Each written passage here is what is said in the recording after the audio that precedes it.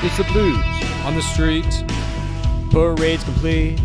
And Gloria is the new queen. You can't forsake a team in last place. As they sang the Bruins to sleep. My memory is scummy. What's this podcast that I'm in? Man, last season's out again, and Brink Moose is back in. Like a mating collie. Oh my gosh! Hey Pierre, what's wrong? Tokarski! What's going on? Tokarski! No team's gonna cut you a deal. Mitch said, hey Austin, you're awesome. Drop your pants and shock them. Now score like your game's freaking near. Unfriggin' believable. Sen's got no stars or snipers, but it's best draft in years. At least fans can't sleep easy because here comes Lafreniere.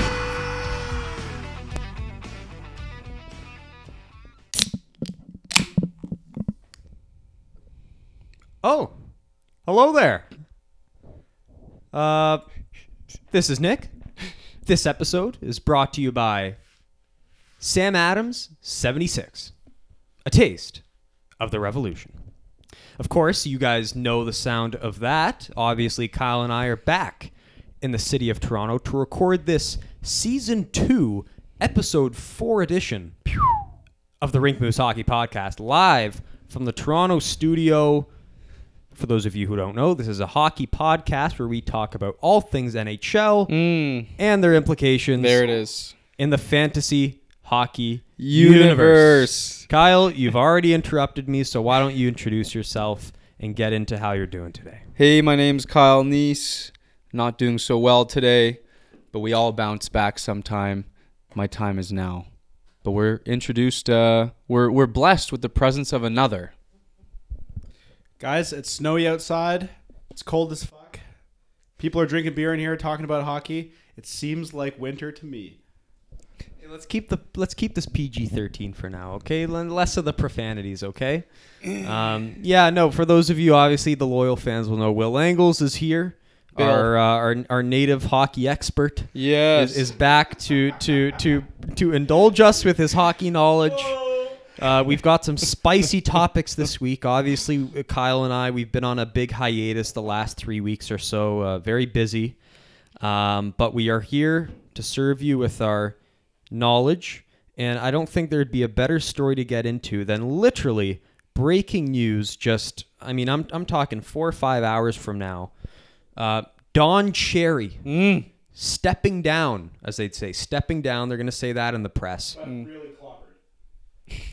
Just clobbered, really. Yeah, basically clobbered, if you want to put it that way. I guess I'll introduce this by just getting into what I've been reading the last 5 hours. This is obviously just from The Athletic, totally neutral opinion, just presenting the what's going on here. So, 2 days after sparking a nationwide furor with comments made on Coach's Corner, Don Cherry has been removed from his long-held spot on Hockey Night in Canada, succumbing to one controversy he could not overcome. Voices throughout the industry condemned the remarks Cherry made on Saturday night when he lamented the lack of poppies he had seen in Mississauga and Toronto leading up to Remembrance Day, pointing his finger to the camera and emphasizing his target, quote, "You people love, you that come here, whatever it is, you love our way of life, you love our milk and honey. At least you can pay a couple of bucks for a poppy," or something like that. The article goes on to say after Saturday night's broadcast, it has been decided it is the right time for him to immediately step down. These are comments from someone on Sportsnet.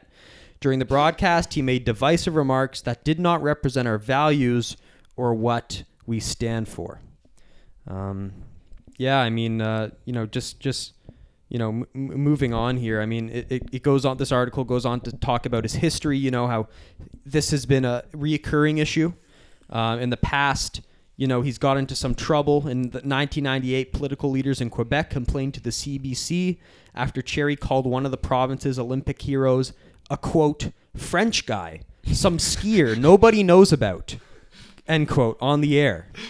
Cherry has also referred to Quebec separatists as, quote, a bunch of whiners, end quote. God damn. He also, Cherry's gone on to say, quote, the people that drink the beer agree with me, end quote. What are they thinking about? They're ticked off at the foreigners coming over here, earning the dough, end quote. So, again, strong comments. He's got a history of this. He's gone on to say, I don't know whether I'm dangerous. I just say what I think. You could say it's bigotry if you want. I don't think it is. I'm pro-Canadian, more so than I'm anti-Soviet or anti-Swede.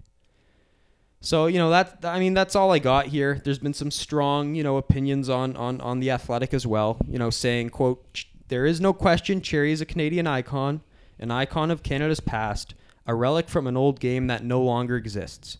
We don't need a TV arbiter to tell us who the, quote, good Canadians are. We never did. It's time we turn them off for good. So, there it is. I mean, I just summed up for you everything that's happened in the last 5 hours, everything about his career and the enigma that is Don Cherry and the reputation he's shown. So, in short, I mean, what was your reaction? This is obviously huge. This is something that's been 40 years kind of in the making. Our parents watched Don growing up. We watched Don growing up. We all have opinions about where we lie on the spectrum, but I mean, without getting too overly political, just on the surface level here, just to stick with the game. What do you think this means for Don? What's this mean for CBC? I mean, just what do you guys think? Kyle, you want to go first, or Sure, I'll give a little bit of an insight here. I'll say this phrase, and I think it's very applicable here: death by 1,000 cuts. Don Cherry has been letting little zingers go like this for a long time now, and he's to give him credit, he's always remained the same. He's always been that ancient relic who never really changed, and I'm sure, like Will will echo, the times have changed. It's just so disappointing to me on a personal level that he couldn't get along with the time, because this is a guy I really respected when I was growing up, when I was young. I loved watching Coach's Corner. And something that Don's always done well, and something I've always respected him for, is a little bit of legacy here. He's always respected the little guy. He's always painting the picture of the guy who doesn't get the credit, the guy going to the dirty areas, the guy blocking the shots, the blue-collar heroes, so to speak. He's a man of the people. the champion of the underdog? Yeah, there you go. He's always respected first responders. And you know what? I really do think his heart was in a right place here. But of course, he found a situation which I can agree with, was maybe unacceptable to him with the lack of poppies. That's a real thing to bring up. But his target was wrong. He blamed the quote unquote immigrants, the people who have moved here recently, when really it's much more than that. So it's an element of ignorance on his part and a lack of adaptability. But to me, this, while it may be the end of his reign as Coach's Corner MVP, he does not diminish in my mind. I'm willing to stake that now. I'll always respect Don, and he's been a big part of hockey, a legend in the game, and I don't think that should change with this dismissal. Fair enough, Kyle. I mean, like, you really can't deny the man has a legacy, especially among older Canadians, people who are in their 30s, their 40s, who listened to Don Cherry on Coach's Corner as they were growing up watching hockey games. You really can't deny that. Like, it's there. It's there. The one thing I will say, though, is that while Don Cherry has this cachet, this Canadian cachet of just being on Coach's Corner, really like being so present and omnipotent in like Canadians' lives, right? Like every hockey game, you're gonna get that break, right? That hour long, or not hour long, but like decently long. It's brief, yeah. but in the sense that like you got a commentary per game from Ron MacLean and Don Cherry, like that's pretty big. The thing is like I think Don Cherry has always really been the same. 40 years ago, he was the exact same guy as he is right now. But he's also 85 years old. He's a bit crusty. He's a bit pedantic. I personally think that Ron MacLean is a way better commentator than he is. A lot more insight, whereas Don Cherry is a lot more like instinctual, a lot more gut feelings portrayed over the tube. And I don't know, like it's hard for me to feel a little bit bummed out about this, because I personally think that he should have been off the air like time ago. He's had his moment in the spotlight. He's made his comments. But I also think that he's very, like, especially incompatible with, like, new generations of Canadians. And on top of that, I think that there's a lot more people out there who are, I think, a bit more capable in commentating on hockey games than he is. You have a dude who's very old, and once you get to a certain age, you see things in a lens of your latter years, versus like somebody who's like fresh, keeping up with like new hockey developments, and sees them in a more like objective light than somebody who's like very like, right? Yeah, I think that's fair, Will. I think that, like you said, he hasn't really given us as mature hockey fans legitimate insight into today's game.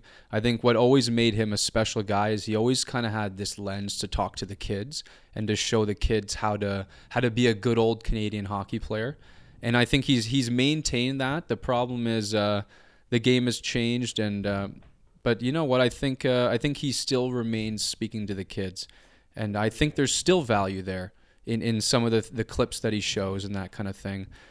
So in that sense, I think as we've gotten older and kind of grown out of it, we're in that middle age. We don't have families. We're not kids anymore. So maybe we're his last target that he would ever want to hit. But that's why I think that he hasn't spoken to us as much. Yeah, I mean, it's interesting how I guess you can say we're the final generation, sitting around this table right now, a couple of 23-year-olds.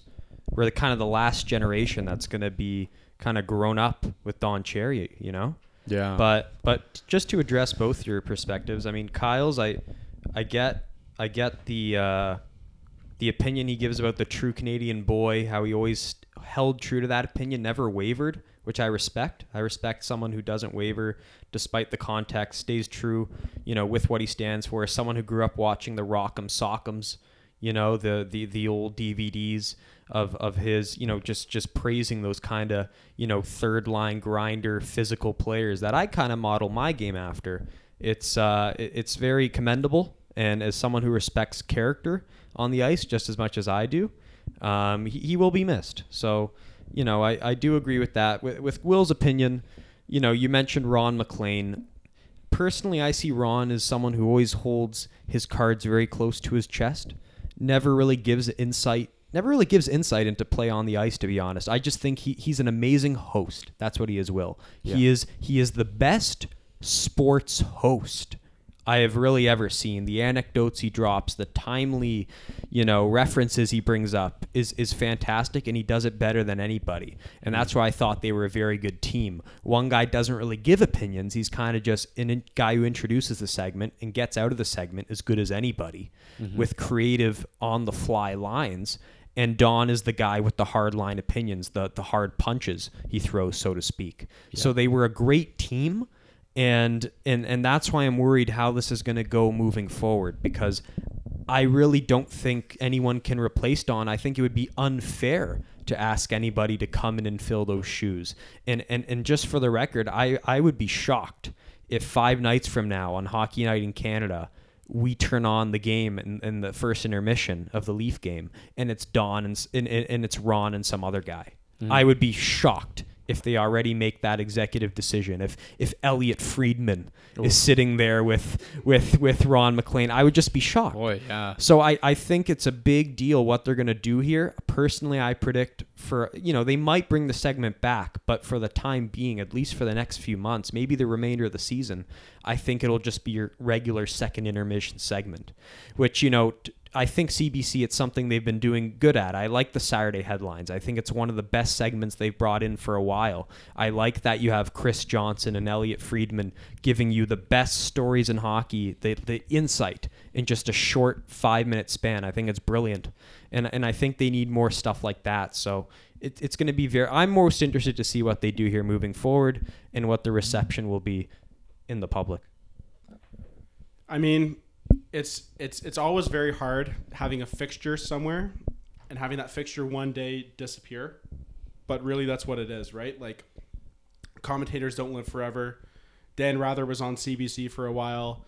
Then he just left because you know what? Like people get older, they get less capable of doing their media related activities, and I think really like that's just been the story with Don Cherry. Like I said, he's been a fixture for 30 and 40 somethings in Canada. People who grew up watching hockey in the 90s, in the early 2000s, he's always been there. He's always been, commentating on games and whatever. But it gets to a point where you have somebody who is, let's be honest here, like a bit of a dinosaur, a little bit, antiquated, does too much rambling, and that's what I find with him. Like there's a lot of sentence fragments. There's not a lot of like good analytical insight, which is what I think is like there's quite a bit of it. There's a dearth of that, really. Like you turn into Coach's Corner, you want to hear like inside tips, secrets, like certain facets of the game that you don't really normally pick up as a average hockey watcher. But with Don Cherry, it's really just like, Buffalo's got McDavid, yada yada yada. Like it's very like spur of the moment, improvised. Not a lot of it you could consider very factual. I don't know. I think like the best kind of hockey talk, as with any sport, basketball, soccer, whatever, needs to be very to the point, very analytical, very like laser focused onto like certain aspects of the game, but also personable. And I think Don Cherry has the very personable aspect to him with the suits and the fact that he's fucking been on the show for like so long. But you get to a point where it's just, this guy's 85 years old. Seems like so much of the time on Coach's Corner, he's generating more and more controversy, more and more bad press for the show in general. And you can see it in Ron MacLean's face, really. Like, I know I keep talking about it, but like they're co-hosts, really. Like you have Don Cherry running his mouth, and then in the background there's Ron MacLean looking terrified because he has to deal with the fallout afterwards. And I think Ron MacLean, outside of Don Cherry casts a pretty big shadow. We can probably agree on that, right? Like he's there. He's always been there.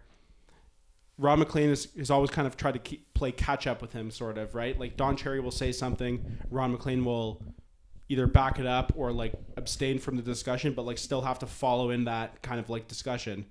I think that he has far more insight to offer than Don, and I think I'm kind of excited to see who they put in as a replacement should this termination from Sportsnet kind of follow up, because I think it's like his time is over. He should be retired. I don't even know why the fuck he's still on the air.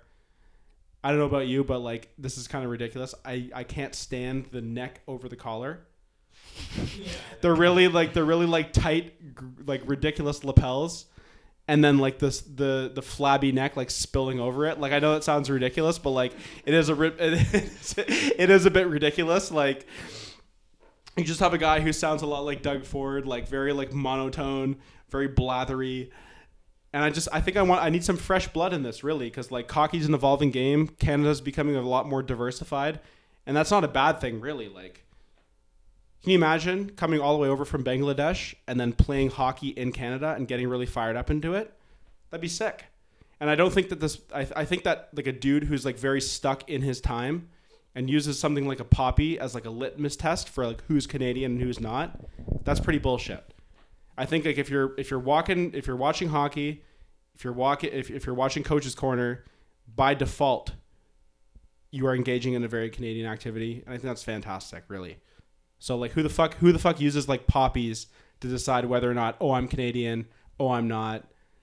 I think just the love of the game really is the best way to determine that. Nick? No, I've said what I want to say. I mean, like I said, I commend Ron MacLean for making that statement afterwards. As professional as he could have been. Tail between his legs. Yeah, I mean, he had no choice. he got a lot of flack. He because did. In the segment, to be fair, in the segment as Don is going off, Ron is just nodding and gives an awkward thumbs up at the end of the segment. So Yeah. until that point, it looked on the surface level like he was endorsing everything Don was saying. Thank to God he came over, the following night on Hometown Hockey and made the statement and the tweet that he did. So, good for him to do that. And I think that's why he's still, with the company. Mm. The thing is, though, is he's always really been like between a rock and a hard place, right? You have the sport, you have like the Hockey Night in Canada, the sport, like it was Sportsnet, right? They're on one end. You have Don Cherry on the other. He's definitely, because he has like a little bit more of a bland personality, I think he's always kind of been delegated to the more second line kind of like position on that show. Whereas you let somebody like Don Cherry like dictate how the show goes. He has the ear of the Sportsnet people. Honestly, I would really just like to see a shakeup of that, just because like I don't want to sound like a broken record, but Cherry has had his time. He reached a generation of Canadians, and that's very commendable. But he has not changed, and the times around him have changed. And I think that to have like a very fresh, invigorating show, you have to have a shakeup of personnel every so often, because otherwise you get stuck into a repeat. You know what I mean? The same guy giving the same commentary over and over and over and over again, and having somebody like Don Cherry throwing out a hot take and Ron MacLean having to catch up with that, because I don't know, man. Like, I'd love to be a fly on the wall in the producers meeting before that show, seeing what they're going to talk about, because I feel like a lot of what Don Cherry says is ad-libbed, and Ron is always trying to play perpetual catch-up. Don will say something, and then Ron will have to be like, well, put it in the context. Like, and the thing is like a hockey show should be about hockey, not about how you don't see enough poppies at a Mississauga game and freak out because these people aren't real Canadians. Like, that's bullshit. That's total bullshit. The last thing I'll add to this is I think that Sportsnet/CBC has been Don's biggest shield over the last maybe decade or so. Coming from a 4-month stint in the partnership sponsorship world in sports, I can tell you that 5 minutes on CBC is the absolute gold standard for sponsorships, and they make a fucking gold mine on this guy. So for them to really get rid of this guy, Don Cherry, like I said, death by 1,000 cuts. Their hand was forced. They by no means wanted to do this, cut the gold mine out, but it was time, and the voices got too loud. So yeah, it's unfortunate, but Sportsnet had to do what they had to do. And it seems like Kyle's definitely right. Like the death by 1,000 cuts. It seems like these days, season after season, game after game, it's just so many different gaffes.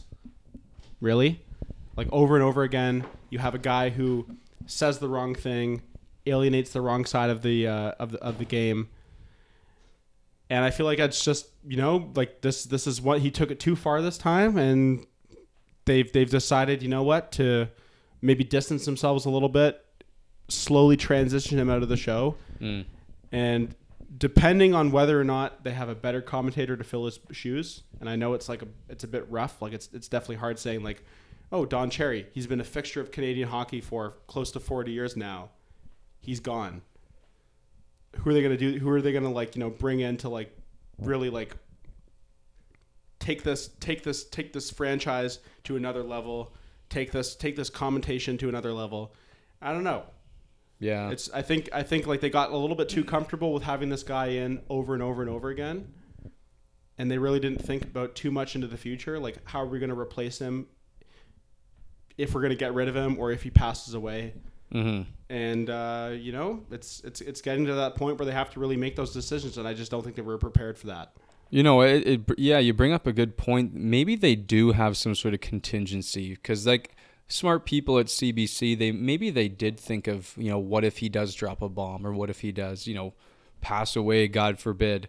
So the next question, obviously, that we're all waiting on for the next 5 or 6 days is, do they bring in a replacement? Who's it going to be? Or do they go in a completely different direction? Do they try to try to replicate the Don experience, or do they go a whole different way? Personally, I would like to see a little bit more insight. Yeah. Less- But here's the thing, like, don't we get that with all the other guys? I think all the other guys, that's their job. Don's job was more cultural, was more, here's the cold hard from the heart opinion. The thing is like, hockey is a sport like any other. And I don't know about you, but when I watch football, when I watch the Super Bowl, and I hear like hot takes from, like, I don't like sports being politicized. You know what I mean? Politicized. You put your own biases into your commentary. To take a whole segment out of a talk about how certain people are not wearing poppies and using that as a, hey, you're not Canadian if you don't wear a poppy. Like, what kind of goofy person are you? And the thing is like, I know he didn't really say anything like that controversial, but the implicit kind of message there is, when he says you people who don't wear poppies, he's not talking about Swedes. We know. Yeah. He's not talking about Germans. Yeah. He's talking about a Canadian immigrant who comes over and does not wear a poppy. And the thing is like, it's not just that. Like, millennials nowadays, people who are in their 20s, they don't wear poppies. And Canada, I don't know if you guys know this, but it's a very cashless society. Everybody here uses debit. Everybody here uses tap. For poppies, you have to pay physical money. And I don't know about you guys, but every time I go to the LCBO, pick up a case of beer, every time I want to do that, they have the poppy bin right by the cash register, and I think to myself, oh, I should really get one, but I have no cash on me. So I just don't. You know what I mean? Like, it's the changing generation, the changing people in this country that really kind of determine like who is going to be paying money to wear a poppy on their lapel. And I think it's very unfair to just generalize and say that people who are not from here don't wear poppies because they're very un-Canadian. I think that's very like ridiculous. And it's not only me who says this. The defense minister of this country, the man who oversees the Canadian Armed Forces, has said the exact same thing. So having something like that permeate into a hockey commentary and take up valuable time, I would much rather be listening to like actual technical aspects of the game than hearing somebody lambaste people who he doesn't think are true Canadians on the show about not wearing a poppy. You know what I mean? Yeah. Nick? I think we can move on. I think that was a good way to end it. I mean, I think so. Changing the subject. I think we Let's got to move move on. on. I got to host the show, and we do have to move on. So I do have to put my Ron McLean cap on here. Shut up, Don. and segue us into some hockey talk. With that said, Kyle's been very animated, very excited to get into this next juicy topic. I think our heavy, based Leaf listener, contingent will be happy to, well, maybe not happy with what he has to say, but you'll be interested in where we're going to take this segment. So I want to just start by bringing up the obvious news that it looks like Mitch Marner will be out for a minimum of 4 weeks. Looks like an ankle injury that was suffered on their Saturday night home game against the Philadelphia Flyers. Tried to go out for a second shift, simply couldn't do it. Just didn't look like in a very good place. And to my surprise, the first regular season game he will miss since his rookie season. Wow. So he's been a very durable player. Part of the reason I drafted him in fantasy. Oh, yeah. And now I'm smacking myself. Wow. Because Welcome to the club. I'm going to miss my fantasy all-star, at least one of them, for at least the next 4 weeks. So, I'm a little bummed, and it's no good timing with the return of John Tavares. Again, you're happy your team's getting healthy. Zach Hyman right back up and ready to go. And this Marner news just drops. He is the catalyst of your team. He is one of the big hearts of your team. He runs your power play. I think, the Tavares loss was huge.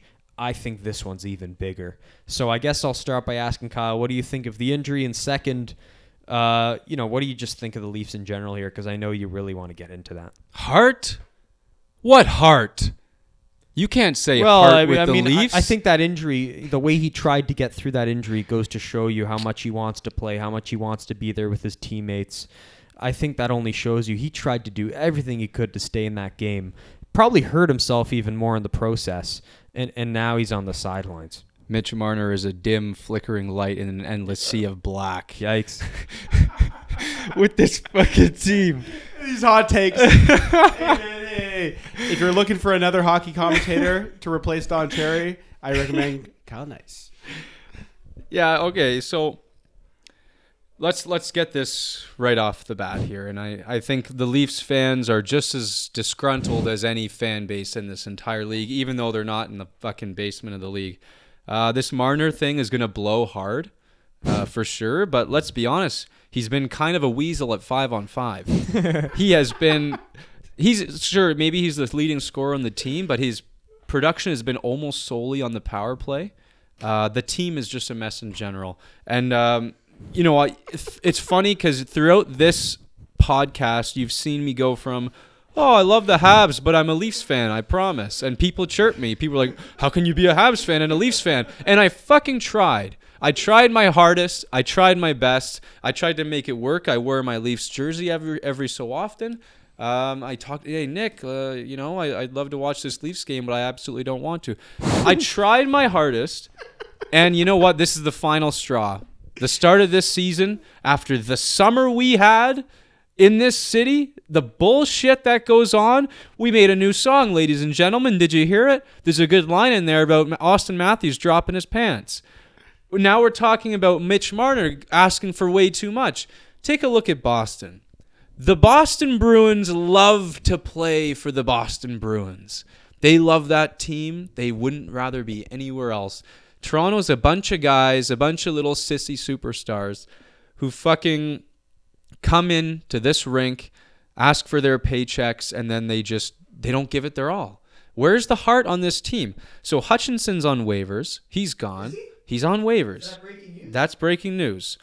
Ladies and gentlemen. Seriously? Where'd you hear that? Yeah, no, it's real. Just now? On the radio. Oh. TSN Radio, 1050. So no more backup? The backup is... There's a new backup in town. Who? Don't know his fucking... Like, they me said his his name. I don't know it. Tell me his name. I've never heard of him. I might know him. It's gone from my head. He's some guy I've never heard of. He's like from fucking Uganda or something. I've never heard of him. Oh, there we go. So while Nick's looking that up, I might need to hop in here and talk about what Kyle just said. I think he's absolutely right. Yeah. Absolutely correct Yes. in his opinion that Toronto is a team of people who phoned it in. They're out there to get paid. They're out there to work the most lucrative hockey market in Canada and then go home and cuddle their millions of dollars while their team slowly dies and a slow atrophotic death. You know what I mean? So yeah, I just looked it up. This is Casimir Kaskasuo, basically a guy who's had some reps with their team, has never really gotten into a game as far as I know. He's kind of just always been an emergency backup. But needless to say, long stint in the AHL, well aware of him. He's always been right on the fringe of getting in. And it looks like he's finally going to get his opportunity.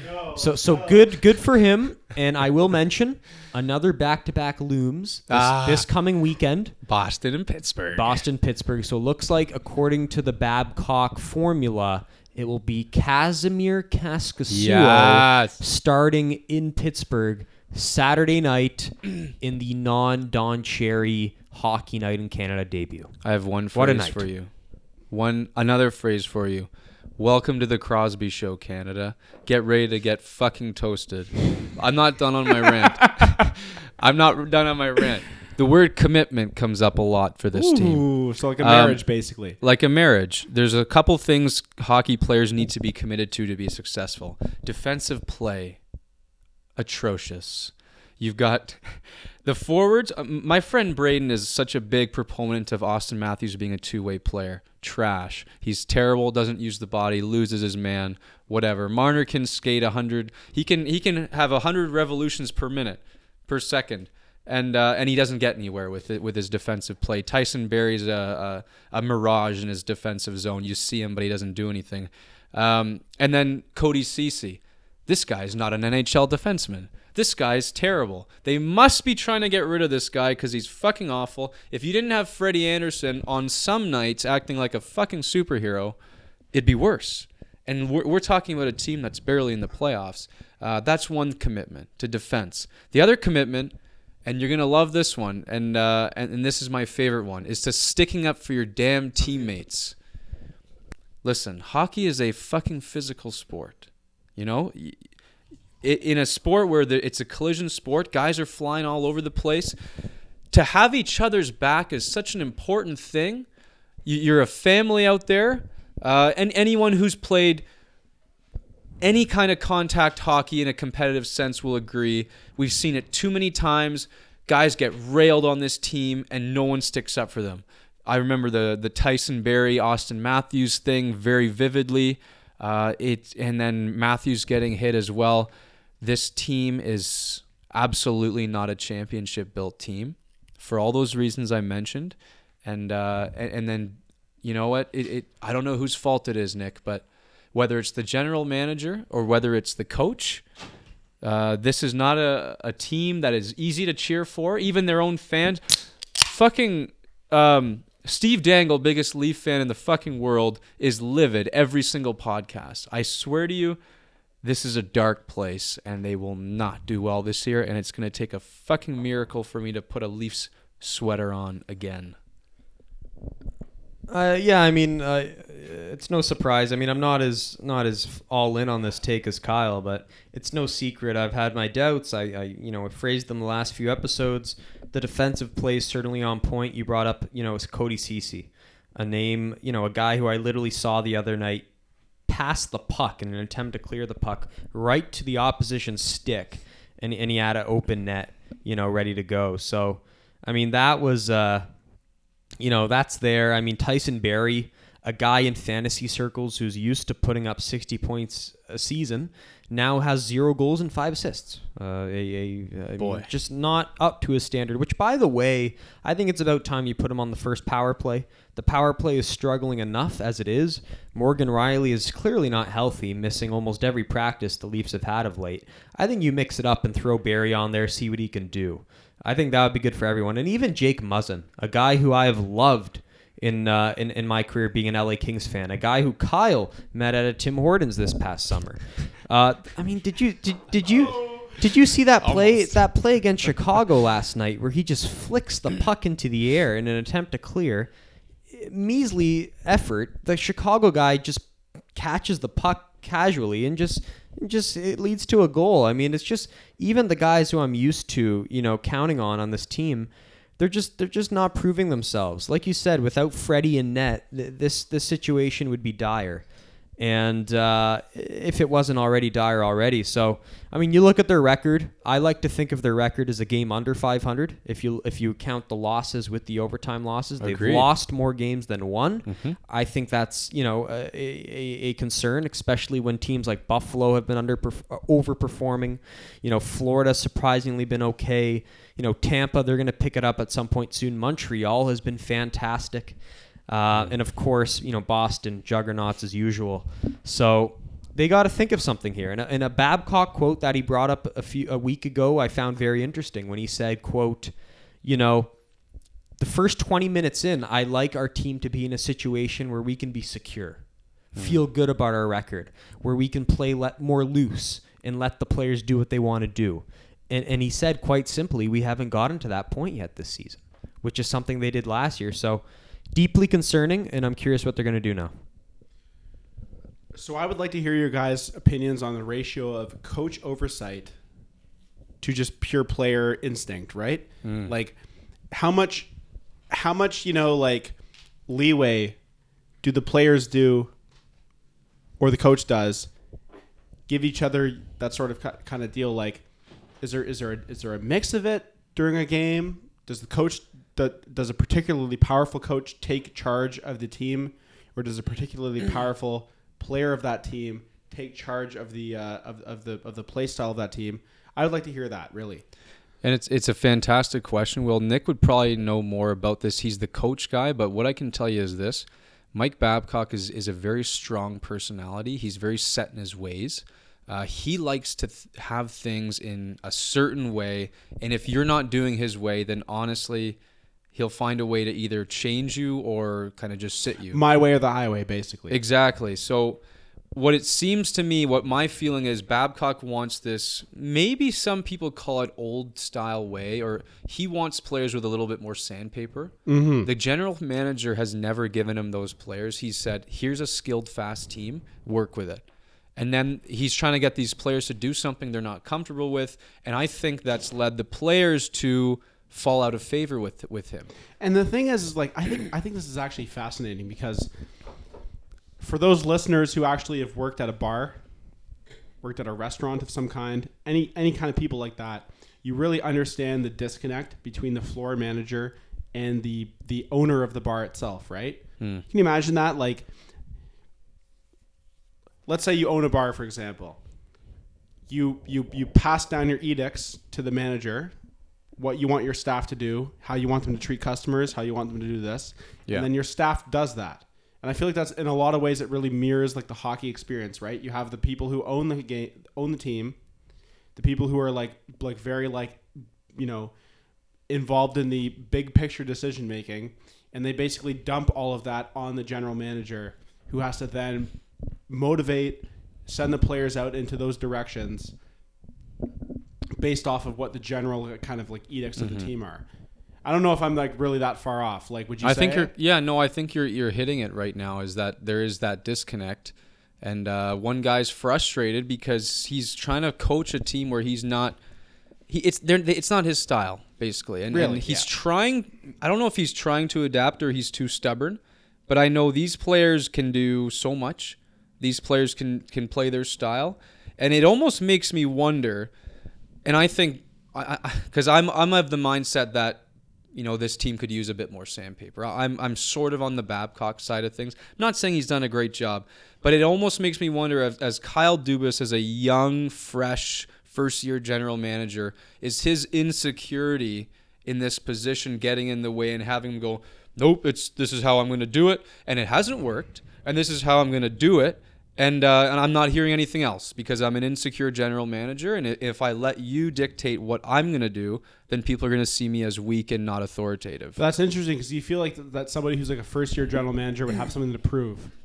Yeah. They'd really like to make a mark on the team. So to have like a wishy-washy guy, like kind of, you know, not really make any decisive decisions as far as the team's performance goes, that's pretty interesting, really.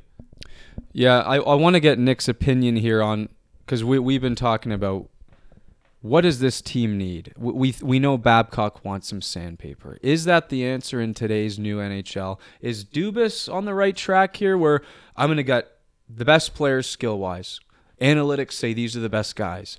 Now I want to find a coach who works with that, or tell me this. If you fire Mike Babcock today, is this roster just going to turn around with a new philosophy, a new coaching system? No, I don't think so, because I think you've been modern enough, Dubas enough on the assistant coach side. You know, bringing in a Paul McFarland, Sure, a fresher voice, a guy who is a mastermind on the power play, as they say. You know, someone like him. I mean, they've already tried that. Sorry. I gotta interject a little bit here. We're filming this show. It's all good. Commentating's flying. Hockey opinions abound. And right in the middle of it, Nick's mom flies in with slippers for a little mitt. Gotta love those. What would you call these? Well, moccasins. Gotta love these moccasins on this cold winter night. But no, I mean, Paul McFarland. They brought him in. They changed up their other assistant, coach, bringing in the Philadelphia coach, Hackstall.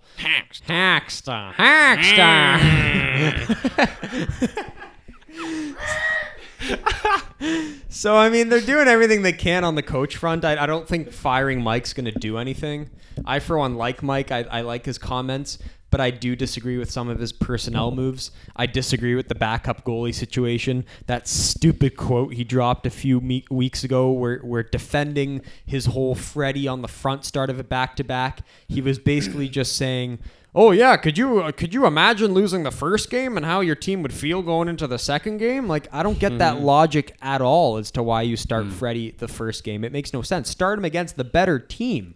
Right. It makes no sense. I'm happy they're bringing in a new backup. I don't think Hutchison has given them a chance to win in any of the games. I don't think he's been good at all. So that's the number one personnel move. You bring up personnel, Kyle. I think they had to make bring in a different backup. I don't know much about Kaskasuo, but at least he's a fresh face. Give him a tryout. Back to backup coming up this weekend, and then of course some sandpaper. I do think they could add, take out Jason Spezza, bring in like a fourth liner who actually has more grit. I would like that, and a bottom pair defenseman with grit as well. Someone along the lines of a Radko Gudas. So I'd like to see those two kind of personnel moves come in. Sorry, the Hacksaw, that was the dude? Yeah, Hackstall. He sounds a little bit like an Incan emperor. Is he a man who like really like ravishes like human sacrifice, or at least human sacrifice on the rink? So far, it looks like he's sacrificing the season. Yeah, there you go. Very well said. But no, I think that whole coaching staff like sacrifice on the rink. Mike. That's all he preaches. He wants 110% from you every single day.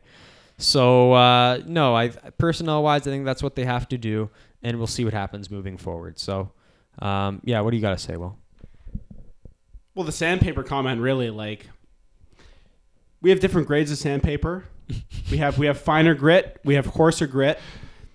Seems like something like that's very versatile. Like you have the players that are a little bit more like conservative in their playing versus players who are a little bit more liberal. How would you like rank that as, like, if you're going to use sandpaper as a term? I would really like to hear like who is the more like surgical player versus who is the more like coarser player, like somebody who's like more of a body on the ice versus somebody who's more of a tactician. Well, the biggest problem is that Matthews is so surgical. He's got all these skills, all the skills in the world. Technical, very technical. Very technical, but the guy's 6'3", 220, but he plays like a little fairy princess. And the rest of the team is kind of the same way. Well, and just in light of that point, I was listening to Ferraro the other week, and he mentioned how there was a play in the LA game where Jeff Carter took it out on one of the players, hit him pretty good. And Ferraro, obviously being in the middle of the two benches, he's our source, the fan source of what this Leafs team is on the ice. Basically said there was no reaction on the Leaf bench. No chirp the other way. Not even a mention saying, Jeff, we're coming for you. Or any kind of message where you could tell the players understood what happened and they're acknowledging it and they're not going to take it lightly. There was not a single message from the team. It was as silent as anything. So that rubbed me the wrong way. I wasn't surprised to hear that. And again, it only backs up the assertions we've made so far. And I've been bottling this anger for so long. Exactly. And for weeks, so we haven't done an episode in a long time. For weeks after that Barry situation, I've been fucking like livid. And then I brought it up on Twitter there. The one guy they had that maybe could have done this job. Sure, Hyman's out, whatever. I don't give a fuck. The one guy they had that could have done this job is Carl Grundstrom, who they traded to the LA Kings. This is a guy who was drafted for this role, and then Dubas has it in his head. We don't need this guy anymore. Let's trade him. Carl Grundstrom. He's a decent player with sandpaper, and they got rid of him. Like he's too stubborn, Nick. People talk about Mike Babcock being stubborn. Kyle Dubas is stubborn. He listens to his graph fucking people in the boardroom. Yeah, what are the graphs saying today, boys? Oh yeah, just double shift Marner out there. Like, holy shit, man. You have to use both. You have to use analytics and you have to use what actually is tried and true and works. Yeah, I fucking hate this. Agreed. Team. It's overdue, and right now it doesn't look like Dubas is going to adjust anytime soon. He's in for the long haul, and he doesn't seem like he's going to adjust here. So they might learn the hard way. Good. And you've said you might see them missing the playoffs here, even though you had them in at the start of the year. So. As did we all. So yeah, no, we'll see what happens here. Can I move on, Will? Or are you?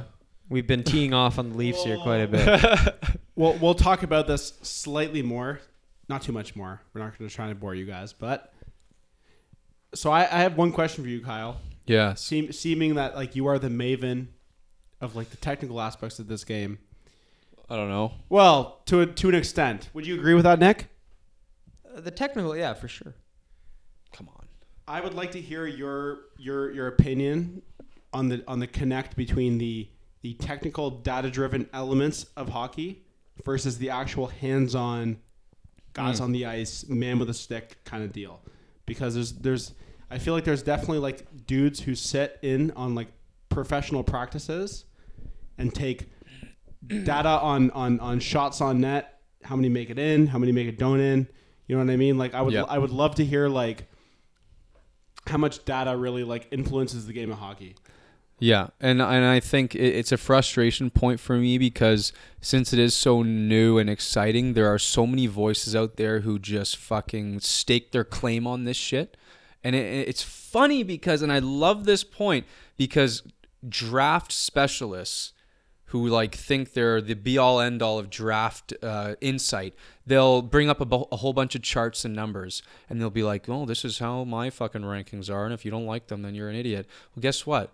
We don't need you to do this. If we wanted to base everything or even 90% on fucking analytics and graphs, guess what? You don't have a job. Mr. fucking Scout doesn't have a job. We're just gonna watch what the computers say. Like, you're taking yourself out of the industry, you fucking idiot. There's no place for relying so much on that, because guess what? Nino Niederreiter was supposed to be a fucking star this year. How's he doing? I don't know. Dropped him 2 weeks in. The guy's an analytical fucking darling all fucking career. The guy's a dud. He's an absolute dud. To me, it seems almost like a parallel of like Robert McNamara.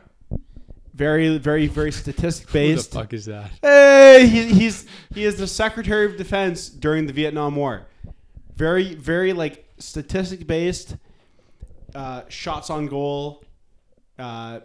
People who make assists. People make goals. You know what I mean? Like very, very like anything that can be quantified, he will quantify it. Right? Mm-hmm. And I think hockey's a little bit more like outward than that. I think we need more adept people who can understand talent beyond the confines of a number-based system. Yeah. Well, here's the way I see it, just to end this conversation, because it's an important, timely one. I mean, as a young student growing up at the University of Western Ontario, we had a guest speaker. Kyle did not attend this speech, but he said he said take some notes for me, Nick. And anyways, it was a guy who had done some analytic work for a professional soccer team in the MLS. He had done some analytic work for the Western Mustangs, and I expected to see I expected someone to be very biased, to be talking about analytics and how it's all this great stuff, but. Soccer and football, by the way, are far more analytical than hockey. And I think that's bullshit, because hockey should be I think hockey is very it lends itself to numbers. It lends itself to more like crisp, data-driven analysis. Soccer and football, not so much. You gonna let me finish this story? Maybe. Anyways, we're at this speech, and he basically, I commended his take. He basically said analytics, all it is a supplementary tool to everything, the hands-on, boots-on-the-ground scouting that Kyle and I and our good fellow Peanut McGuire appreciate. So the dick's out, basically. Yeah. So, I mean, it's I agreed with that take. I think that's the way it should be handled. I think that's the most rational opinion I've heard out there. How there is a time and place for analytics. It certainly has a place in the game today. It's just all it is a supplementary piece. And how much you decide to implement it into your team is dealer's choice. And clearly the Leafs have really gone all in on this. So... Moving on. I want to go to a fun topic. Sure. I want to go to goal of the year talk. Okay. We have been blessed with 4 worthy candidates. So early into the year, literally a month in, we have 4 goals to choose from. We're going to have some fun with this segment. I'm literally going to play the goals in front of us right now, because it's been a while for some of them. And we're all going to rank these goals in our opinion. Will, of course, having seen none of them whatsoever, we're going to get his live take as to these 4 goals. So, hey, let me take a piss first, real quick, like a 30-second piss. Nick can talk about the background of the game. I would love that, but Mance had too much beer, so like 30 seconds. All right. We'll see you back here in 30. So, just to introduce the topic, we have 4 candidates. We have, as of a week ago, and this one's getting a lot of traction, it's the Matthew Tkachuk Goal of the Year candidate, where he goes between the legs on Pekka Rinne with just a few seconds left in overtime. Really something. The Sonny Milano goal. Milano. The best name of the bunch here. Yeah. Where he goes between the legs on a breakaway finish. Really something. We've got the Andrei Svechnikov goal, where he does, as you'd expect, the classic lacrosse goal. I'm sure you've heard about it. It's been a while since we've seen someone do this in the NHL. So, that's something to be mindful of. And of course, this one, the first one of the bunch, October 4th, it was the opening night of the season. Oh. Blake Coleman with a one-handed flick into the top corner on the Winnipeg Jets. So, really something for worthy candidates, if you ask me. I think it's a big reason why, we've included all 4 on this debate. So, without further ado, Will is returned. Let's get started here. So we're going to watch all 4 I think and we'll then watch. vote? Yeah, we're gonna watch all in chronological order. Okay. And then we're gonna vote which one's the best one. Okay. But you've ripped like team versus team, right? Like we need to know who's doing what. We're not considering the teams here. You're evaluating the goal for what it is. Not the situation, not the fact it's in overtime. I mean, maybe that can come into your consideration, but really I want you to look at the goal. So basically pure hockey playing. Yeah. Beyond the borders of team and ethnicity or regionality, we'll say. Ethnicity. So let's go to Blake Coleman Blake. here. Can we do the volume or do you want no volume? Do the volume. We can do the volume? Okay, we'll see how this comes across when Sorry, we NHL. record the show. Here we go. Blake Coleman, October 4th.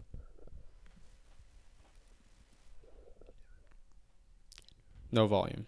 We're going to go no volume. Technical difficulties. October 4th, Blake Coleman. This is a live reaction. Oh! Wow. That to me, who the fuck is the red team? The Devils. The New Jersey Devils! There we go. There's your Seinfeld call. The David Putty, if you guys watch Seinfeld, this is his team. Honestly, I thought that was pretty slick. Into the corner, not even the corner really, but like the side.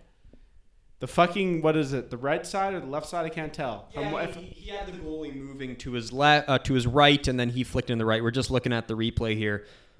It was a fake out and flick. Oh. To me, that's what it seemed like. One of these angles here is very good at showing what he does. So here's super slow-mo. He's essentially one... Oh! Imagine... Look at this thing. Yeah. He's fending off the defender with one arm, and then he Wow. flicks the puck with his right arm. That's fucking sick as shit. You know what I mean? You guys have seen Mission Impossible, right? Mm-hmm. The decent amount of movies. Against all odds, scoring a goal... To me, this goal right here is the exact representation of Brad Pitt parachuting into France. You mean Tom Cruise? Tom Cruise. Tom Cruise. See, but the thing is, like, I don't like Tom Cruise. That's the thing. So him parachuting into France and then beating up some guy in a bathroom to get his whatever. Yeah. That is the definition of this goal against all odds. I like that take a lot. That's a very good comparison. All right, moving on. October 16th, Sonny Milano. Sonny Milano. Here we go. Yeah, Milano. This is a good one. Sonny Milano, eh? Woo. Look at this guy go. Brah, brah. Puck's going all over the place. Oh. Yo, Dallas got fucking dunked on by Columbus, Ohio. The cannon goes off and shit.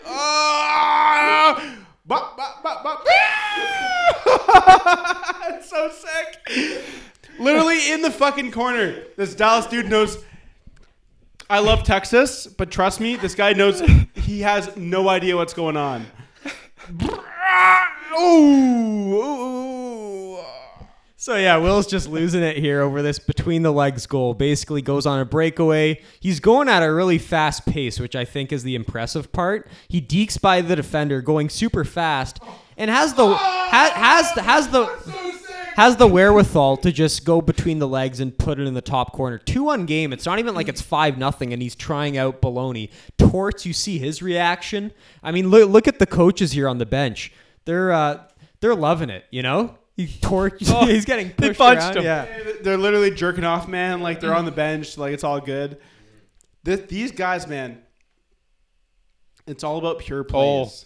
Wait. It's all about pure plays. This one is a little bit. This Gotta one see is it. spectacular. Oh, give me the name. I want the name.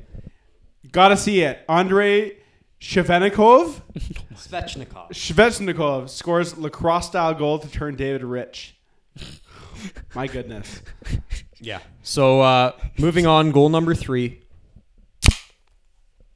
Andrei Svechnikov, October 29th. Okay.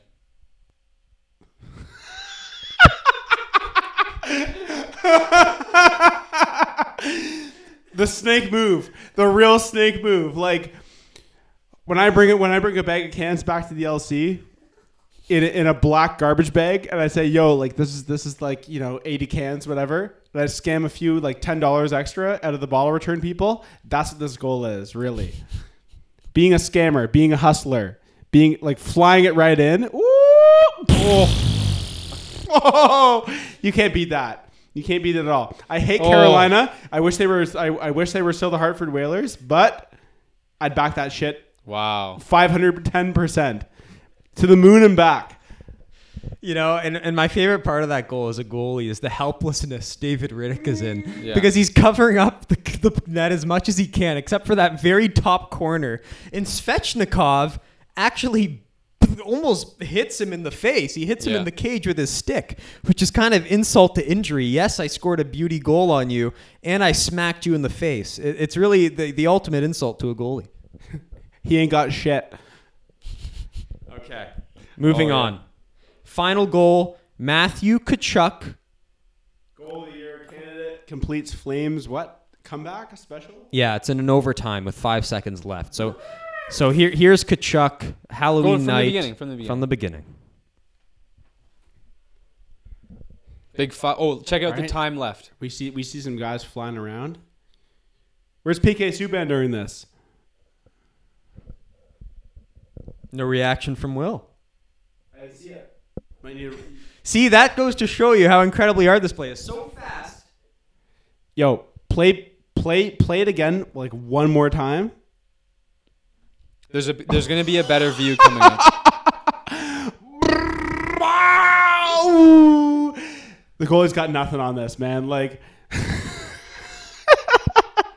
oh, this is so sick. Literally, this is literally a pure play of angles.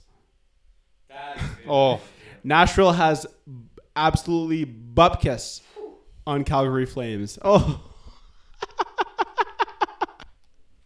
Imagine a skirt that hard. So there's the list. It's like I said, a very commendable list. I don't think there's one goal there that's outside of everybody else. It's a tight list, all good in their own ways, all different. Very impressive.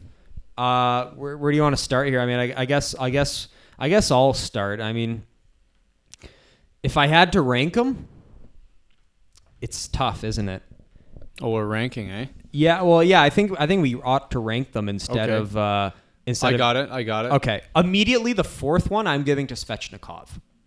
I think the lacrosse goal gets the least hype for me. Oh my God. He's not really making a play. Come on. He's just behind the net, and it's the ultimate cheat code in a video game where he basically puts it on his stick. It's something you practice hundreds of times in practice. I'm sure guys do that all the time in practice. No one was on him. There was no duress. And he just makes the play. So that's fourth to me. Third, I'd probably go with. Oh man, it's tough. I think I'd go with Blake Coleman 3.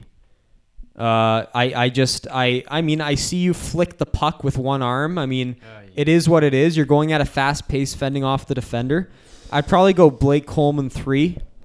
And then I'd go with Sonny Milano 2. I like the pace at which he's flying at. I like the executive decision to make that, behind the legs flick into the top corner. I like that he jukes around the defender to start the play. It's really a great individual effort. And then I give the one to Tkachuk. I like the time and place of the goal. I like 5 seconds left in overtime. The velocity, the sheer velocity you get on that shot when you just go between your legs on a Vezina caliber goalie in Pekka Rinne, it's very, very commendable. So I'd probably go Tkachuk 1, Milano 2, Coleman 3, and 4 Svechnikov. Okay, so we have very different lists here. I have to go. Number 4 is going to be Tkachuk for me, not because it was a poor goal in any way. I just see that as the easiest goal to do. I mean, it was incredible the velocity he made, but it's probably the easiest skill-wise of the bunch. It didn't take any sort of extra stuff or tenacity. That's why I have that at 4. Now, number 3, I'll probably give to Blake Coleman. The thing that stands out here is the tenacity, the hustle, and then just the wherewithal to flick that one-hander. Beautiful. Number 2, Sonny Milano. Now, the initial deke started things off, and then, the wherewithal to tuck it top shelf. That's beautiful. That's very hard to do with guys draped all over you. Why I give Svechnikov the number 1 here is because it hasn't been yet done in the NHL. We've seen that move. It's an incredibly sneaky, cheap move. But, hey, if it works and the guy can do it and pull it off like that, why the fuck not? It's almost like the goalie almost can't stop it at all. So it's an NHL first, and that's why it's number 1 for me. Will, what's your number 1? It's very hard. It's very hard picking between the first two. I like a crisp, like back alley kind of like sneak in. Seen the puck go from mid rink, zipping down all the way in towards the other goal, and then like tossed in. Really, So which one are you? the first two. I wasn't paying attention to the names. I was literally like looking at the playing style. Guy and puts it in Oh, that's a snake. Yeah. So the Coleman one for sure.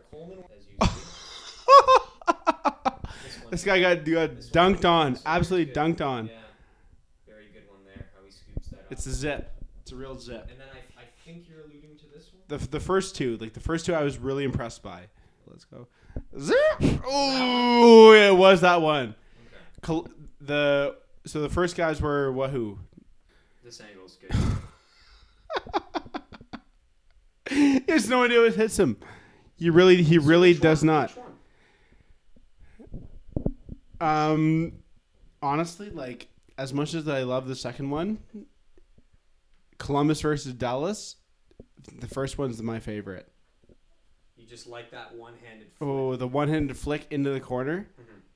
Flies into the boards, gets... Again, American hockey players are far more better than Canadian hockey players.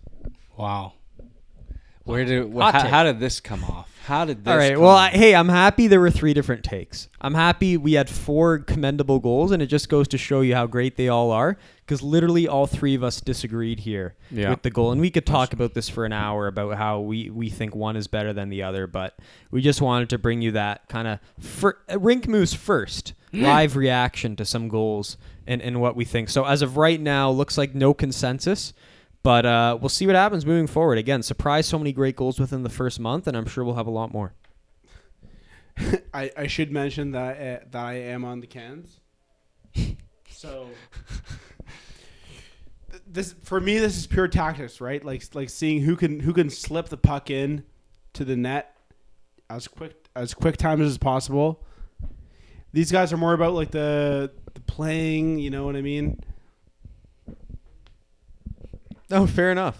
So, I mean, moving on. Moving right along. Some quicker topics here. Some shotgun topics. Sure, as yeah. I'd say. Great way to put it. Couple of dual topics. I've combined some here. So I want to start. These comments made 2 or 3 weeks ago, kind of dated at this point, but I think worthy of mention nonetheless. We're going to play another game. We're going to go with which comment was more out of line. Okay. Logan Couture or Jason Zucker. 2 big names in the NHL. Just to bring up my articles here. Jason Zucker, of course. This was after a 4-0 loss to the Montreal Canadiens, where he stated, quote, "It's going to be each individual guy from Bruce on down. Bruce has got to be better. We've got to be better. Everybody's got to be better. That's it." End quote. Very strong by Jason Zucker. Moving on, San Jose Sharks. A bit of context into this game. It was a overtime loss to Buffalo. I was watching live, and I was pulling my hair out after this loss because it was a terrible, terrible, just a bumkiss goal on Buffalo's part, where San Jose just did a terrible line change. And in frustration after the game, Logan Couture made these comments, quote, "2 guys that stayed out too long looking for offense. It's a selfish play, and that doesn't need to be part of this team. So we'll figure that out." End quote. I think, again, worthy competition here. Who's more out of line? Which one needs to be said? Kyle, what do you think here? Well, preface this, I think both these guys are great leaders in their own respect, and I think there's merit to what both of them have to say. With the Zucker comment, calling out the coach like that, I think that in this particular case, usually by any standard of the means, I would not like this comment whatsoever, calling out a coach like that. But in my humble opinion, from what I've been seeing, is it looks like Bruce Boudreau is a little bit guilty of a little bit of that, well, fuck, I can't really do anything, so I'm sort of just going to coast through the season here. I think that lends some legitimacy to Zucker's comments, and the fact that he's played decently. I think I give this one a pass here. Now for the Couture comment, I think it was a little bit offside here. Wow, I really do. And this is a heavy respected player who you respect heavily. I really do, and I think if this was made behind closed doors, this comment. Just to the guys, I think that's fine. I just don't understand why this has to come out in the media in the interview. I think that this is one of those things, leave it behind closed doors in the room. And I think it makes you just look like kind of a don't blame me kind of thing. Even though he had a very good point, I think a good captain knows when to pull it out to the media and when to keep it inside. So basically, leave it to Beaver, right? You got it, exactly. Who's Eddie Haskell and who's Mrs. Cleaver? I don't know. He does not get the reference. What? I do more so. Like, do you think it's better to be complacent when you're talking about your team, or more like proactive? We want to talk about the technical aspects of the Bruins, the Canadiens, Toronto, the Rangers. You know what I mean? Yes. In that same vein, I think that Couture's comments rubbed me wronger. I mean, I'm not going to get into who was more worthy of making the comments. I think it's a fair... I mean, Couture had been the best player for the Sharks to that point. He was the only one really producing. He's still doing well. Zucker, I like that he scored the game-winning goal and the first goal of the game the following game. So he backed it up despite making that comment. I think that's important. I don't know. For me, I think Zucker is more out of line. I don't like calling out a coach. The coach clearly has no presence on the ice. He's not going to all of a sudden hop onto the ice and start making plays. I mean, to be calling out the coach saying he has to be better, I think that's a little bit out of line because he has no agency in the game. Yes, he can draw up, whatever plays he wants, but at the end of the day, he's the man in the suit on the bench and he's not doing anything. Whereas Couture, this is the captain of the team, a heavily respected player on the team. if he wants to call out two guys for what was a blatant, terrible line change, and maybe that's because you haven't seen the change, Kyle. Maybe that's why you're not on that much, commending Couture for his comments. But I think he was well in line to make that comment. And like you said, I agree with the in the room point. As long as he made that comment in the room first before going public, and him mentioning that in public wasn't the first time it was, shed to light, I think that's the important point. I'm sure being the smart, well-spoken guy he is, the cerebral character that Logan Couture is, I'm sure he addressed that in the room and then made the comment subsequently thereafter. Fair enough. We good? We good?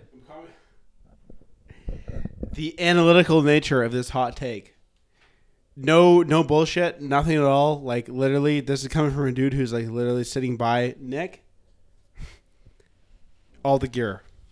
There we go. A take Pierre Maguire, I'm sure, would commend. Okay, moving on. Another thing I want to touch on. Another double? No, it's a double, but it's less of a debate. I just want to address two teams, Washington and Vancouver. Oh, What do come you? on, okay, man. so you must be Mr. No, you see. This is my take. This is Washington. Yeah, the Capitals. You must love this Washington team, Kyle. This Vancouver team. They must be your new favorite team. They identify with everything you like in hockey. High skill, amazing power play, putting the puck in the net. This is the Kyle Nice and you team. You're probably staying up at night watching every Vancouver Canuck game. Am I right? False. And I'll tell you why. Okay, because for one, I'm super impressed with this team. I think they've added a whole lot of new dynamics. And as of a week ago, Ray Ferraro said the Vancouver Canucks are the best hockey team in Canada. In theory, I think I love this team, but would I ever stay up past 8 o'clock to watch Vancouver?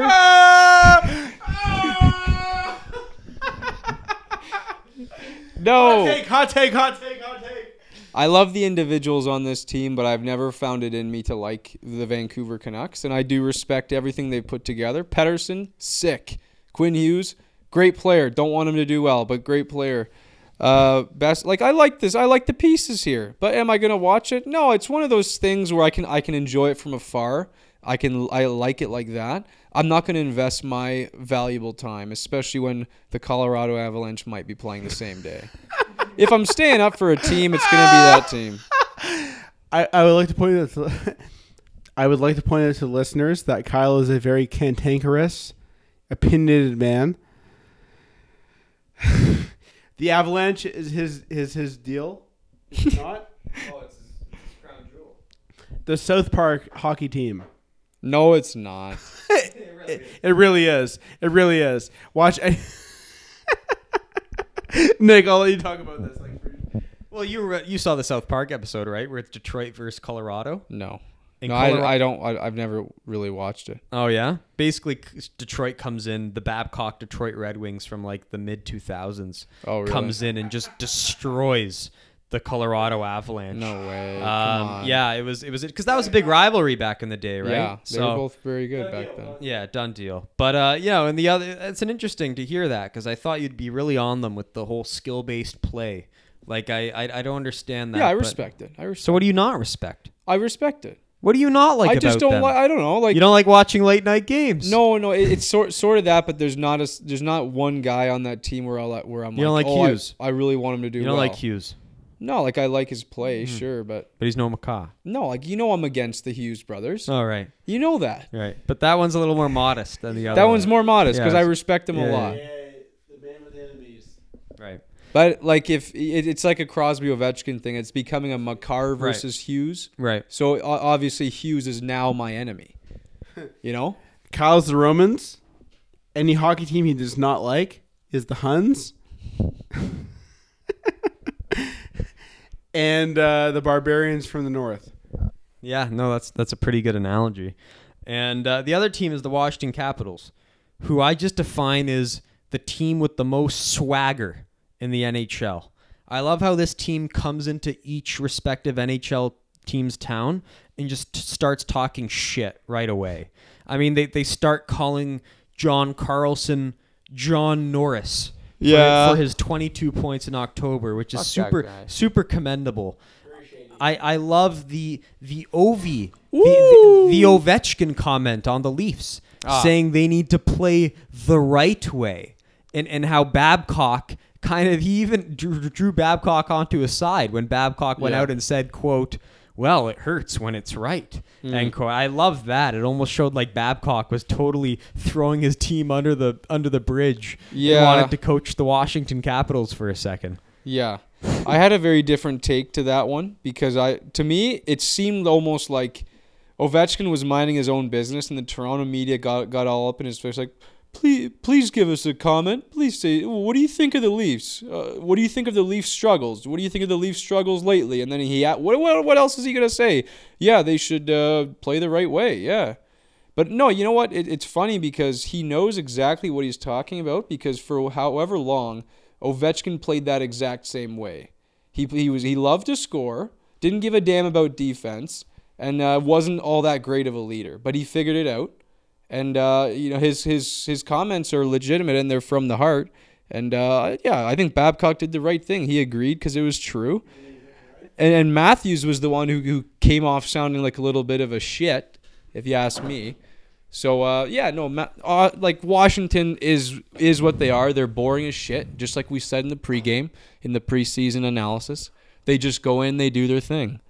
But yeah, no, Carlson has been pretty interesting. He'll slow down, though.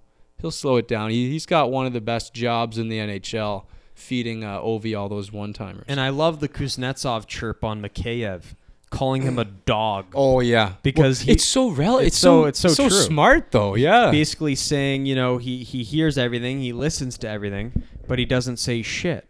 I mean, it's the perfect chirp from one native Russian to the other. Beautiful. So just the swagger this team carries on and off the ice.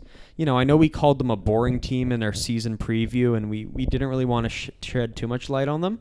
But man, I've come to respect this team from just a braggadocious, pumping the iron, kind of attitude they've shown on and off the ice. So I only like this team even more now. If you want to hear your pals' chirps, whether you're from Oklahoma, Texas, or Florida, call him a dog. Call him a dog, eh? Call him a dog. Well, and another thing is, like, even when you got guys like Tom Wilson too, like just like destroying guys on the ice, I think they've really cemented themselves as the villains. He's terrifying. Are they the villains of the NHL? When you think about it, they've always been that to me. The kind of the bad boys. I like it a lot. I agree. Yeah, I mean, I just like how they've taken that role. It's nice. I would agree. It's very nice. They've always been kind of divisive in how they go about things. So I would agree with that. And another dual topic here. This one on the player side. Ooh. We got two players Kyle definitely wants to shed light on.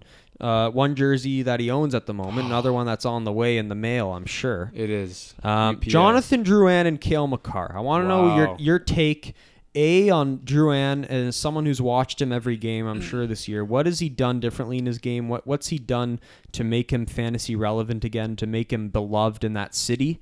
What exactly has he done? And two, with Cale Makar, 17 points in 17 games. How has he done it? What's the situation there with Sam Girard and their dynamic?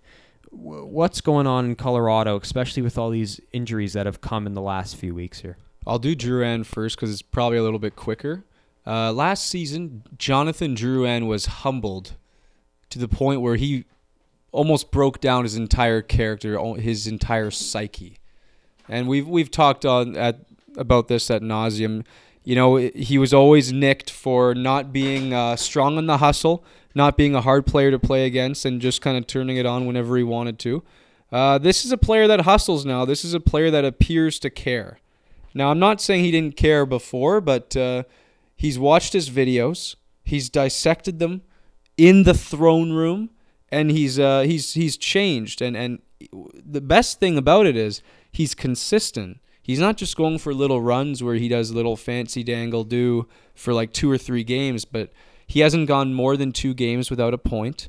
He's really found a good home on that power play, which is a little bit improved this year. He likes passing to Shea Weber there.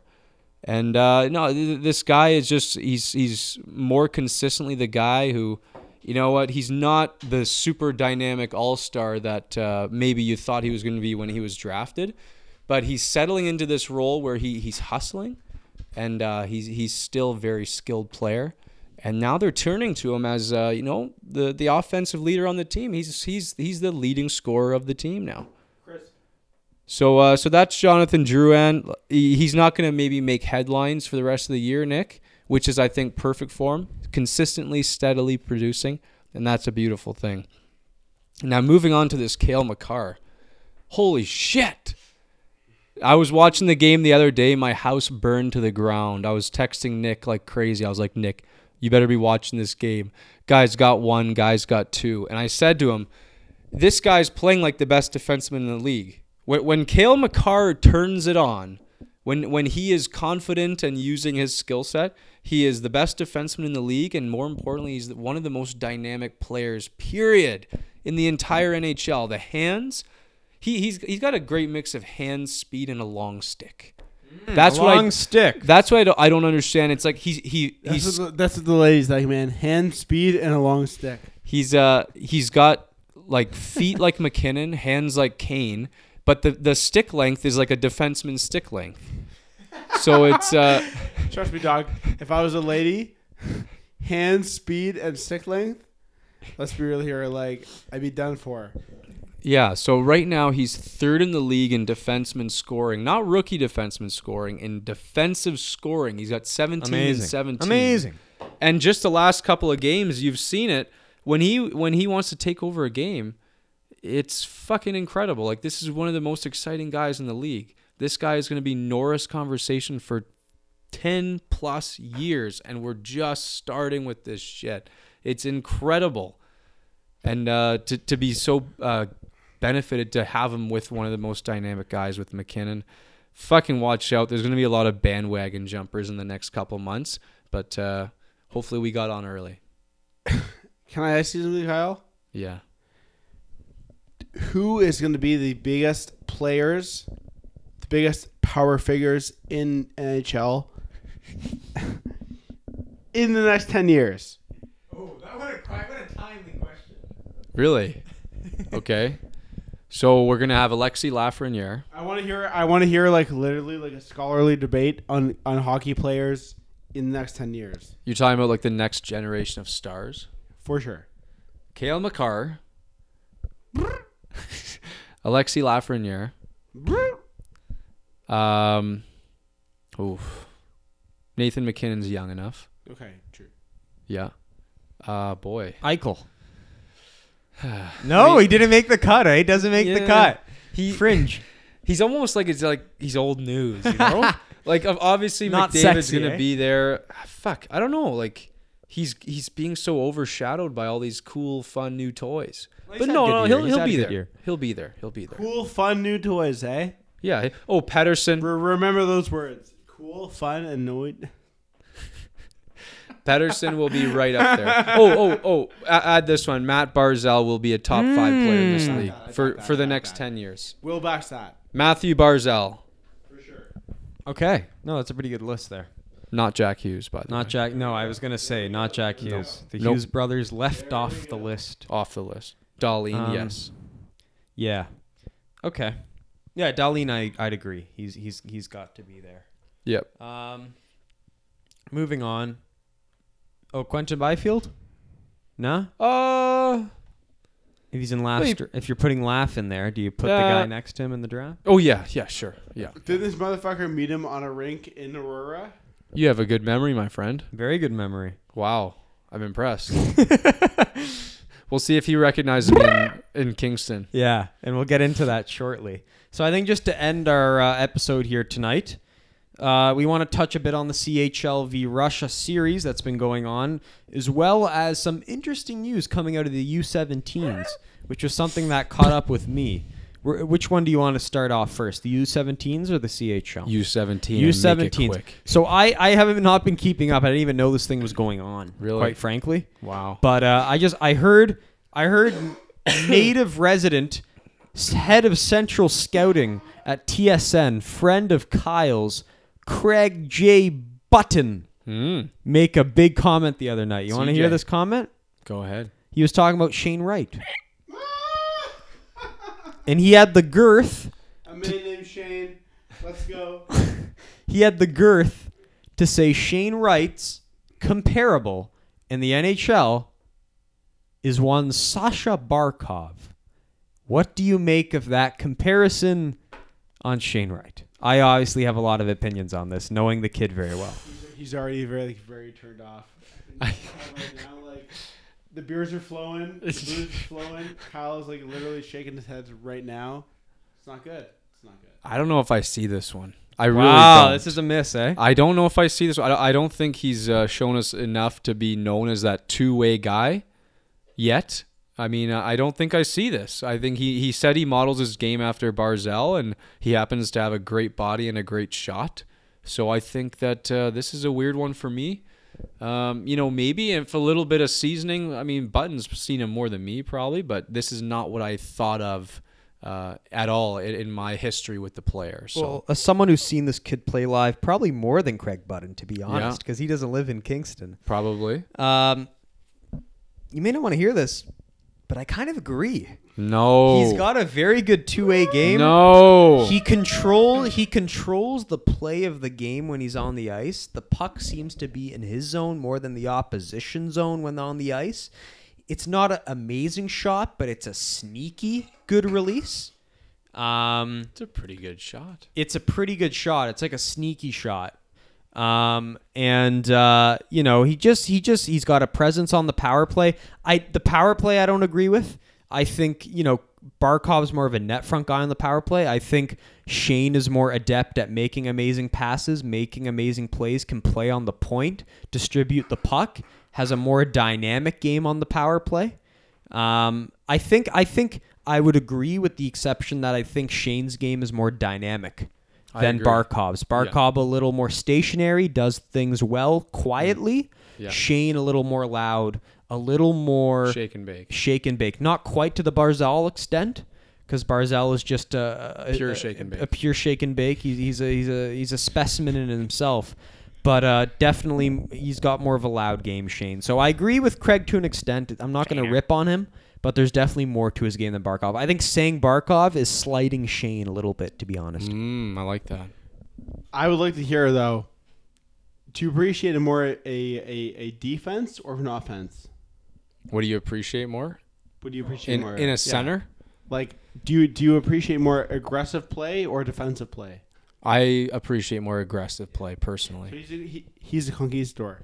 Yeah, I mean, because defense you can teach anybody, Will. Defense you can teach in the coaching room. You can teach that part of the game. The offensive part of the game, it's all natural. That's the stuff you learn as a kid. That's what's gifted to you. And so I think from a scouting perspective, you always ought to put more emphasis on the offensive side of the puck, instead of the defensive side. Yeah. You've heard it here first. Like, every hockey coach in the Northeast or the Southwest should be listening to this commentary. Because trust me, like, we have a law student, we have a sports marketing student, and we have an idiot who knows tactics. Trust me, listen to this. You will never steer a team wrong. And moving on in the amateur scouting ring, I'm actually surprised. Kyle told me this evening earlier that he hasn't really been keeping up with the CHL Russia thing. But needless to say, they do this event every year. Russia had a chance to play the QMJHL, where Laf did not play in these games, which was news to me. That's why I didn't watch. Shocked to hear that.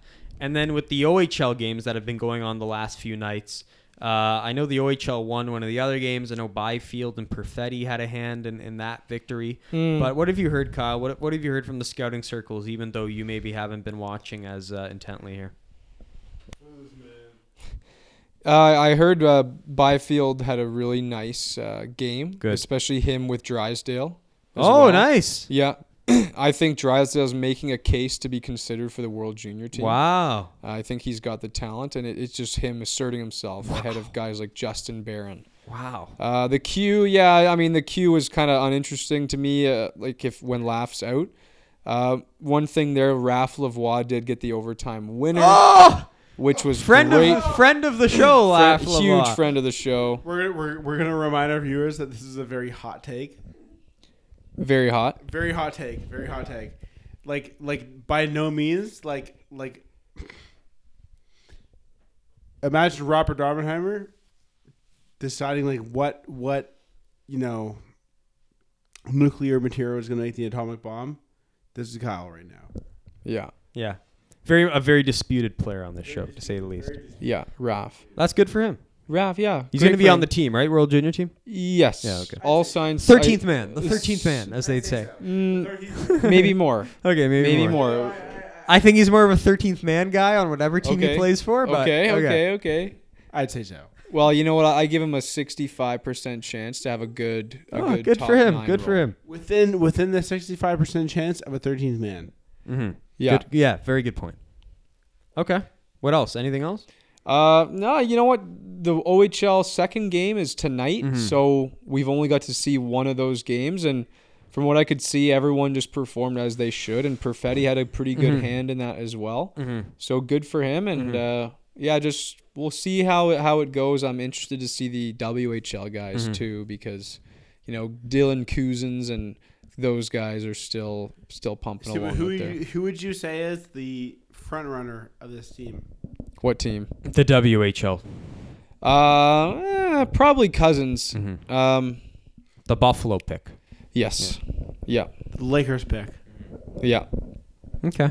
But that'll be surprisingly, a lot of people don't have him projected on the junior team, which I think is a little funny. that's shocking, to be honest. Quickly, because we're talking about amateur hockey, what have you thought of Kirby Dach's debut? He's fitting in. He hasn't made a mark yet. The points and the goals that he's putting up aren't like, individual efforts by any means, but he's fitting in. I think if it were me, I'd send him back. Of course, yeah. But I think this is a great taste for him. Okay. I don't think he's played his 9 games yet, but he's gaining so much. He's a guy that's going to get along with the room really well, really quickly. So that's great, and I'd love to see him on the junior team.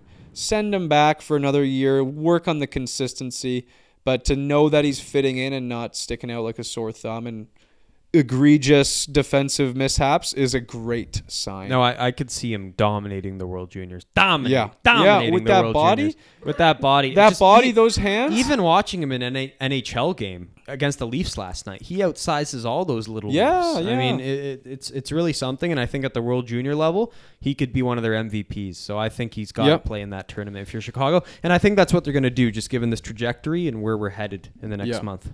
If he's hot, if he's on, he could be the best player at that tournament with all his attributes. I agree with Kyle, man. Like, drunk as fuck right now. Hitting that whiskey, hitting that beer, but like, Kirby Dach. I believe in the Kyle commentary. I really do. Well, there you go. And hey, you're gonna get another chance to hear the Kyle commentary in 2 weeks' time. We'll record the next episode, which will be a special edition, a much anticipated edition, live from Kingston, Ontario, where we, Rink Moose, will be live at the game watching the Sudbury Wolves visiting the Kingston Frontenacs, and an OHL showdown, Quentin Byfield versus Shane Wright. Icon versus icon, generational talent versus generational talent, tail of the tape. It should be a fun one. Yes, it should. There you go. Kyle, anything else to say? I think that's about it. I am excited to see my first junior game in a long time, and I got Quentin in this one. You got Quentin on top. Yeah. Yeah, not a surprise. I mean, for the record, Kingston Frontenacs, 1 win, 13 losses. Oh boy, that's like 3-on-3. That's like us in 3-on-3. 1 and 13. That's bad. Fair to say. That's bad. Pretty bad, eh? Yeah. That Shane Wright's he's not sleeping too well right now, is he? No. Poor kid. Okay. We're done. Okay, we're done here. Thank you for listening yet again to this live edition. of the Rink Moose podcast, season 2, episode 4. We look forward to next time. Until then,